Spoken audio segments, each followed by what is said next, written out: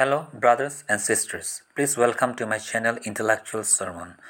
आप सभी को मेरा प्रणाम और ये मेरा सौभाग्य है कि मैं फिर से आप लोगों का बीच में आ सका और मैं कुछ आप लोगों का बीच में कुछ एक छोटा सा मैसेज या सरमन में आप लोग का बीच में रखने जा रहा हूँ। आज जो विषय में लेके आया हूँ वो है वीकनेस, कमजोरी। Okay, there are two major weakness. Okay, आदमी का, मनुष्य का दो सबसे प्रमुख कमजोरी है, वीकनेस। वो इसका बारे में मैं आज कुछ बोलने जा रहा हूँ। फर्स्ट क्या है बोलने से, फर्स्ट है we human beings we do not care the feeling of God. God का जो फीलिंग्स है वो लोग को हम लोग केयर नहीं करता हूँ और कभी भी हम लोग उसके बारे में हम लोग सोचता नहीं हूँ और कभी भी हम लोग उसको केयर नहीं करता हूँ। That is the first weakness of mankind और ह्यूमैनिटी। ओके, हम लोग आदमी लोग क्या है बोले, हम लोग विश्वास तो करता है परमेश्वर है बोल के, लेकिन परमेश्वर का फीलिंग्स को हम लोग कभी भी केयर नहीं करते। That is the big weakness, सबसे बड़ा कमजोरी मुझे लगता है। ओके, जब मैं बाइबल पढ़ रहा था तब मुझे बाइबल में एक लॉस्ट शिप का पैराबल्स यीशु ने बोला था। ओके, वो मुझे अभी भी याद है। वो आप लोग भी पढ़ सकता है। ये लुक चैप्टर 15 में पढ़ने से हम लोग का उसका दृष्टांत पैराबल हम लोग को पढ़ने मिलेगा। यीशु मसीह ने खुद बोला था लॉस्ट शिप का पैराबल। तो उसमें लास्ट में यीशु मसीह ने क्या बोला है बोलने से मैं वो आप लोग को पढ़ना चाहता हूँ एक बार। ये लुक चैप्टर 15 वर्सेस आपका 10 में ऐसे लिखा है, in the same way I tell you the angels of God rejoice over one who repent, ऐसा लिखा है। और जॉन चैप्टर 15 वर्सेस 7 में ऐसा लिखा है, in the same way I tell you there will be more joy in heaven over one sinners who repent than over 99 respectable people who do not need repent, बोला है। Okay, स्वर्ग लोग में भी क्या जॉय, खुशी होता है बोला है।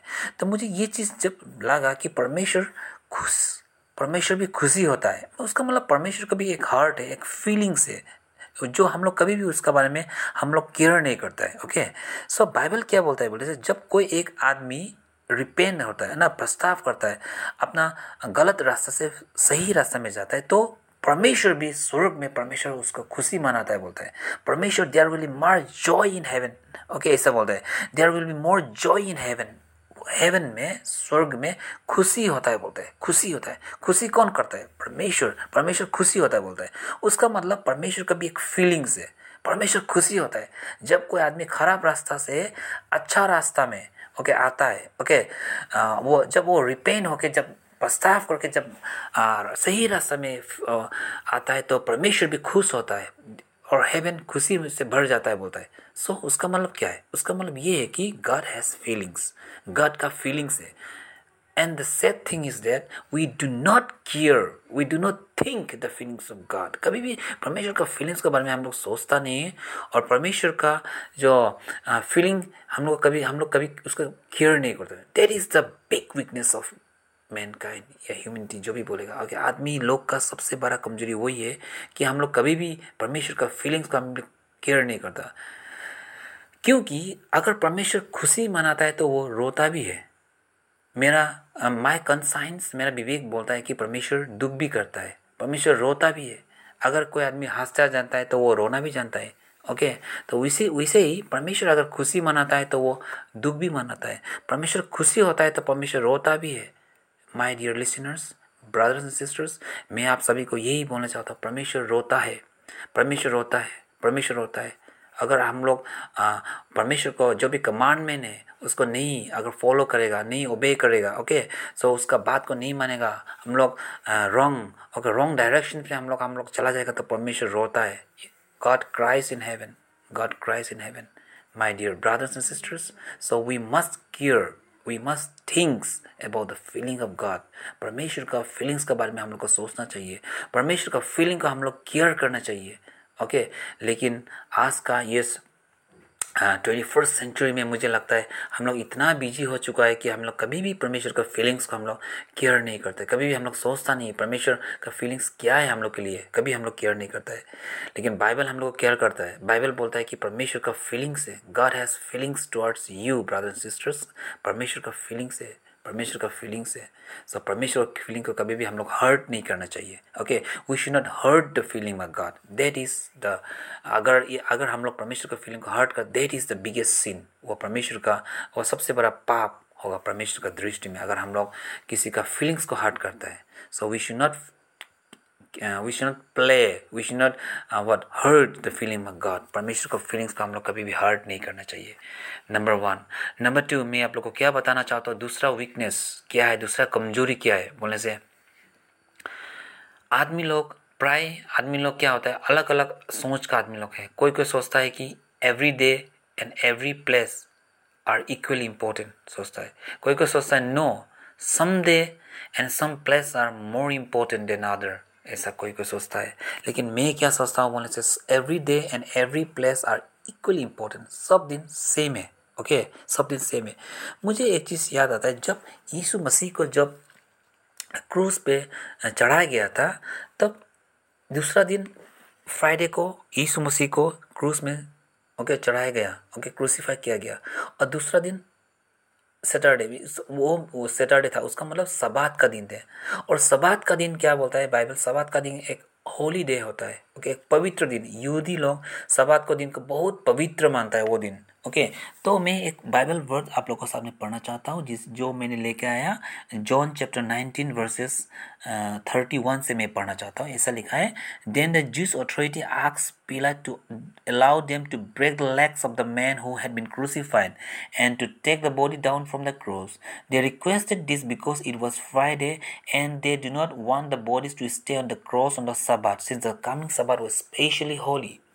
सुनिए तो इधर में क्या बोल रहा है कि यहूदी लोग था, वो सबात को बहुत पवित्र मानता रहा। और पवित्र दिन में वो लोग का एक नियम था कि कोई भी क्रूस में टंगा हुआ नहीं होना चाहिए। इसलिए वो लोग पिलातुस से परमिशन मांग रहा था कि यीशु मसीह का लाश वो फ्राइडे का दिन में था, उसको क्रूस से नीचे उतारने के लिए परमिशन मांग रहा था। So said. वो लोग एक दिन को पवित्र मान रहा था, सबात को वो लोग पवित्र मान रहा था, सबात को वो लोग इम्पोर्टेंस दे रहा था। लेकिन वो लोग को ये चीज़ मालूम नहीं कि यीशु मसीह सबात का परमेश्वर है। सबात जो दिन को वो लोग पवित्र मान रहा था, वही दिन का परमेश्वर स्वयं प्रभु यीशु है। ऐसा क्यों हुआ बोलने से, वो लोग for them only one day is important. वो लोग के लिए सिर्फ सबात का दिन इम्पोर्टेंट है। No my dear brothers and sisters, all day are equally important. सब दिन परमेश्वर का नज़र में एक है। आज का ज़माने में सब दिन, all they are equally important. सब दिन इक्वल इम्पोर्टेंस है। मैं और एक बाइबल वर्स पढ़ना चाहता हूँ। इसमें आपको मार्क चैप्टर 2 वर्सेस 27 में लिखा हुआ है, Jesus conclude, The Sabbath was made for the good of man, and man was not for the Sabbath. And so the Son of the Man is the Lord of the Sabbath. Sabbath का दिन का परमेश्वर स्वयं प्रभु यीशु है। और जो यहूदी लोग, जो यहूदी जिसने यीशु को क्रूसीफाई किया था, वो दिन एक दिन को वो लोग को इम्पोर्टेंट था। वो लोग को एक दिन ही वो लोग के लिए होली था। लेकिन वो लोग को यही चीज़ मालूम नहीं कि वही होली दिन का, वही होली सबात दिन का परमेश्वर स्वयं प्रभु यीशु है, जिसको उस लोग ने क्रूसीफाई किया था। सो सैड सुनने के लिए। Brothers and sister, my dear brothers and sisters, यहूदी लोग ऐसा था।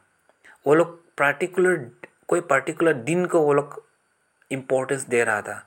कोई पर्टिकुलर दिन वो लोग के लिए इम्पोर्टेंस था। वो लोग को ये चीज़ मालूम नहीं था कि वही दिन का परमेश्वर स्वयं ख्रिस्त यीशु था, जिसको वो लोग सूली पे क्रूसीफाई किया था। My dear brothers and sisters, this is the second biggest weakness of mankind, ये ह्यूमैनिटी में जो भी हो। आदमी लोग क्या सोचता है बोले से, no this day is important, this place is important. कभी कभी हम लोग एक कोई पर्टिकुलर डे को हम लोग बहुत इंपॉर्टेंट सोचता हूँ, हम लोग मानता हूँ। फॉर एग्जांपल संडे का दिन, हाँ आज संडे का दिन है, हमको अच्छा होना पड़ेगा, हमको कुछ खराब नहीं खाना पड़ेगा, ऐसा हम लोग सोचता हूँ। लेकिन my dear brothers every day is equally important. हम लोग जैसे संडे में जैसा हूँ, हम लोग दूसरा दिन में भी ऐसे होना पड़ेगा, क्योंकि परमेश्वर संडे का भी हिसाब लेगा जजमेंट का दिन में, और दूसरा दिन का भी हिसाब लेगा, और ईच एंड एवरी डे का हिसाब लेगा परमेश्वर। ये नहीं कि एक दिन का सिर्फ हिसाब लेगा। Okay, we have to give account of every day, my dear brothers and sisters। इसलिए every day is equal importance। okay, let us treat every day equal importance। सब दिन equal importance, and every place is important। ये नहीं कि church is a holy place, सिर्फ church में परमेश्वर का प्रेजेंस होता है। नो, ऐसा नहीं है। वेर एवर यू आर, आप जहाँ में है, that place is important. You are important, आप इम्पोर्टेंट है, क्योंकि your body is the temple of God. परमेश्वर का मंदिर आपका शरीर है, वही परमेश्वर का स्थान है। So every day and every place are equally important my dear brothers and sisters. So I hope, मुझे लगा आप लोग का कुछ ना कुछ ये वचन से आप लोग का कुछ ना कुछ, निश्चय आप लोग का कुछ ना कुछ आशीषित हुआ होगा। मैं इसी में आपका आज का सरमन में इसी में समाप्त करना चाहता हूँ।